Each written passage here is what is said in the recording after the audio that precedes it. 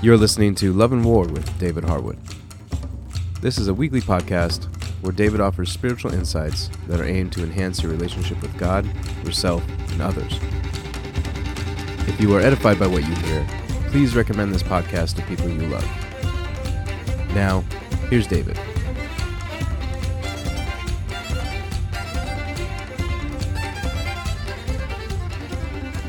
This is our 14th podcast on this. This is our 14th post. In fact, this is also the conclusion of a second cycle of 7 posts.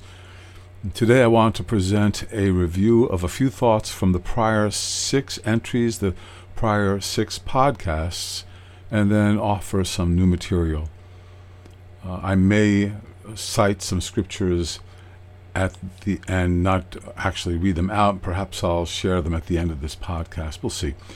Meanwhile, let's review. A brief review. Where have we been over the previous 6 podcasts? Well, we emphasized Ephesians 4, verses 29 to 30a as a template upon which we based this exhortation. Do not allow any rotten inner conversation proceed from your heart about yourself to yourself. Instead, concentrate upon what is wholesome and strategically strengthen your soul according to your immediate need. Make it your ambition to please God with your meditations and impart grace to your inner being. And don't make God sad. All bitterness and rage and wrath and clamor and abusive speech towards yourself must be removed from you. What we say to others, that which we think and speak about others, can please or grieve God. The same is true about how we view and speak about ourselves. We have an opportunity to construct an inner narrative which blesses God. This will help us relate to Him, ourselves, and others. Incidentally, this will be good for us. God is pleased when our meditations and words about ourselves are loving.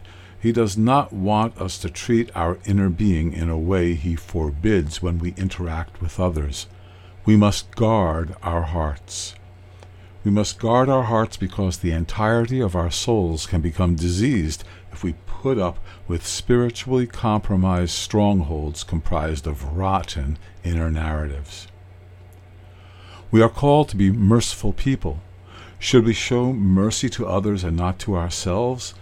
God wants us to be considerate, gentle, and peaceable in our hearts towards our own souls. That will give His presence pleasure.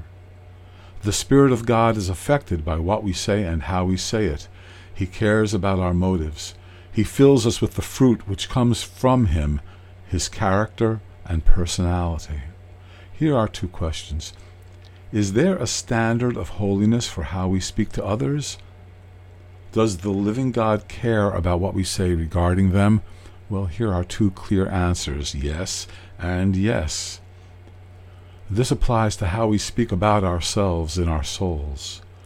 The goals God has for any corporate expression of the Messiah's life holds true for our inner being's manifestation of Jesus' life. A grace-imparting inner narrative will delight the Messiah who is present in your inner being. Through the Spirit's enabling favor, we can relate to ourselves in a way that pleases our Creator. The fruit of the Spirit is not just for the corporate life of a congregation. They are also imparted that we might interact with our souls. A good word that would edify you and give grace to your soul would be a thought that imparts confidence in God's favor. This reality can be righteously embraced. It is true and honors the Redeemer who gave Himself to bring you into a state of favor. Here is an example of an exercise that puts this principle into practice. Speak to your own soul as if you were addressing a friend. For instance, I would say to myself, David, God is for you, David. This is a very simple, and some might say it's almost a foolish exercise, but get used to talking to yourself and speak to your own soul as if you were addressing a friend. Through a sanctified inner narrative, we have an opportunity to bless the Holy One who is enthroned within and is devoted to us. The same courtesy we would show a friend, the same forbearance we would offer an adversary, is the same kindness we should offer ourselves in his presence. Forgive yourself like you would forgive others, and please remove every obstacle that hinders your relationship with God. Moving on to today's encouragement. We're speaking about a whole new way in the inner being. Some motives are great, some motives are not so good. It takes the Holy Spirit's intervention to have a true sense of conviction. Otherwise, we are left to our conscience's devices. The human conscience is frail and unreliable. Sometimes we excuse what we ought to censor and condemn when we should release. We all have secrets, thoughts that only we know. We have hidden motives. We have self-evaluations that are hidden. God is aware of them, and we should be aware that he is focused upon that which affects him. Peter wrote of, in 1 Peter chapter 3, verse 4, the hidden person of the heart with the imperishable quality of a gentle and quiet spirit, which is precious in the sight of God. The word hidden is a good translation of krypto. So also is secret. For example, A, our Father is in secret, and B, sees what is done in secret. C, our giving is to be done in secret, and Father takes notice. It's all the same word. It has to do with that which is hidden, that which is secret, the hidden person of the heart. God also experiences what we think in secret. There is a hidden person of the heart. 1 Peter 3, verse 4. Our Father sees and hears what goes on there, and you can give your Father pleasure through your secret words and meditations. God can guide us in these matters through his Spirit interacting with us through the Scriptures and our intuitive, Spirit-bequeathed relationship with the living God. In fact, we need the Holy Spirit's communication about what is pleasing to him and what grieves him. Our motives count. Father weighs the motivations of our hearts. He ponders and evaluates each one. The Lord examines the heart of each person. 1 Thessalonians chapter 2, verse 4b states, we speak not as pleasing men, but God who examines our hearts. The Lord examines the heart of each person and may make decisions about individuals' destinies based upon the state of their hearts. One thing he experiences when he examines our hearts is the way we speak of ourselves to ourselves. A premise of these recordings is that our inner narrative is an aspect of the content of our heart's meditations. That narrative has potential to give him joy. I've reiterated that I find Psalm 19 verse 14 to be helpful in clarifying this reality. Let the words of my mouth and the meditation of my heart be acceptable in your sight, O Lord, my rock and my redeemer. I have become convinced that we are to dedicate our secret inner narratives to God in the same way we are commanded to dedicate our bodies to holy action. If we begin to do this, it will make a difference. For me, this has provided a whole new way of approaching the way I speak within myself, about myself, towards myself. Your inner narrative can delight God. In addition, you can know that the meditations of your heart about yourself give God's presence pleasure. Here's an example of an inner narrative that is scripture-based and helpful. Let's briefly examine the role of our unfeigned faith in giving God's presence pleasure. It is written that Enoch, Hebrews 11 verse 5, obtained the witness that before his being taken up he was pleasing to God. Likewise, your foundational trust in God pleases the God you trust. Is that part of your inner narrative? It can be. It is written, Hebrews 11:6a, and without faith it is impossible to please him. Without faith we can't please him. With faith we do please him. Can you look at yourself and appreciate that your faith is something about you that is precious to God? What about weak faith? Weak, genuine faith is effectual. It affects the environment and it pleases God. Matthew 17 verse 20b, the Lord said, if you have faith the size of a mustard seed, you will say to this mountain, move from here to there, and it will move, and nothing will be impossible to you. We may have a tendency to bemoan our small faith. We may lament, when, oh when, shall I even have faith the size of a mustard seed? Well, here's some good news. Jesus did not share this truth to discourage us. True faith is not just out of reach. In fact, the faith you already have is precious to God. In particular, the saving faith you maintain gives him pleasure. Your faith in God is valued by him in the same way people value gold, especially faith that is tested by fire. I'm reading 1 Peter chapter 1, verse 7. So that the proof of your faith, being more precious than gold, which is perishable, even though tested by fire, may be found to result in praise and glory and honor at the revelation of Jesus the Messiah. If you boil it down and find that your refined faith is genuine, then recognize in the presence of God that your faith pleases your Father.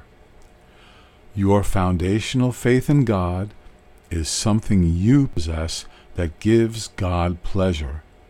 Is this part of your inner narrative? It can be, so make it so. We are called to walk in a manner worthy of the Lord. This extends to our inner narrative. We can think of ourselves in a way that is worthy of our Creator and pleases him. Oh, for a gentle and quiet spirit. Abba, let the words I speak and my heart's deepest thoughts give your presence pleasure. Throughout this meditation, I have not quoted scriptures, but I'm going to cite the ones that I was working with. So I'll be reading from the Bible right now. Ephesians chapter 4, verses 29 through 32.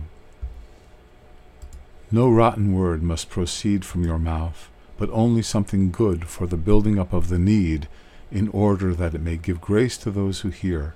And do not grieve the Holy Spirit of God, by whom you were sealed for the day of redemption. All bitterness and rage and wrath and clamor and abusive speech must be removed from you, together with all wickedness. Become kind toward one another, compassionate, forgiving one another, just as also God in the Messiah has forgiven you. Proverbs 4, verse 23. Watch over your heart with all diligence, for from it flow the springs of life. Matthew 5, verse 7. Blessed are the merciful, for they shall receive mercy. Romans 2, 15 through 16. In that they show the work of the law written in their hearts, their conscience bearing witness, and their thoughts alternately accusing or else defending them on the day when, according to my gospel, God will judge the secrets of men through the Messiah Jesus. Matthew 6, verses 4 through 6. So that your giving will be done in secret, and your Father who sees what is done in secret will reward you. When you pray, you are not to be like the hypocrites, for they love to stand and pray in the synagogues and on the street corners, so that they may be seen by men. Truly, I say to you, they have their reward in full. But you, when you pray, go into your inner room, close your door, and pray to your Father who is in secret, and your Father who sees what is done in secret will reward you. 1 Corinthians chapter 4, verse 5. Therefore, do not go on passing judgment before the time, but wait until the Lord comes, who will both bring to light the things hidden in the darkness and disclose the motives of men's hearts, and then each man's praise will come to him from God. Proverbs 16, verse 2. All the ways of a man are clean in his own sight, but the Lord weighs the motives. 1 Thessalonians chapter 2, verse 4b. We speak not as pleasing men, but God who examines our hearts. 1 Samuel chapter 16, verse 7. But the Lord said to Samuel, do not look at his appearance or at the height of his stature, because I have rejected him. For God sees not as man sees, for man looks at the outward appearance, but the Lord looks at the heart. Romans chapter 6, verse 13. And do not go on presenting the members of your body to sin as instruments of unrighteousness, but present yourselves to God as those alive from the dead, and your members as instruments of righteousness to God. Romans 12, verse 1. Therefore, I urge you, brethren, by the mercies of God, to present your bodies a living and holy sacrifice, acceptable to God, which is your spiritual service of worship.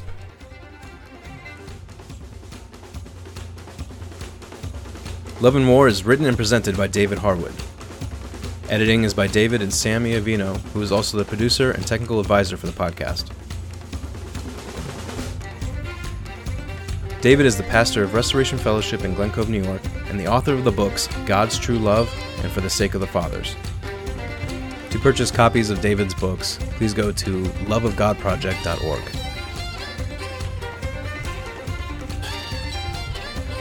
The theme song for this podcast is Skirmish, from the album Combustion, which was written and performed by Leonard Jones. Additional episodes of Love and War can be downloaded on the Podbean app or through iTunes. For more information on Love and War, Restoration Fellowship, God's True Love, or For the Sake of the Fathers, visit us on restorationfellowshipny.com, loveofgodproject.org, book.forthesakeofthefathers.com, or you can follow us on Facebook at Restoration Fellowship NY, Love of God Project, Love and War DH, and For the Sake of the Fathers. If you have any questions or comments, feel free to email David at loveandwar_DH@yahoo.com. As always, please remember to share Love and War and support us by leaving a positive review on iTunes and Podbean.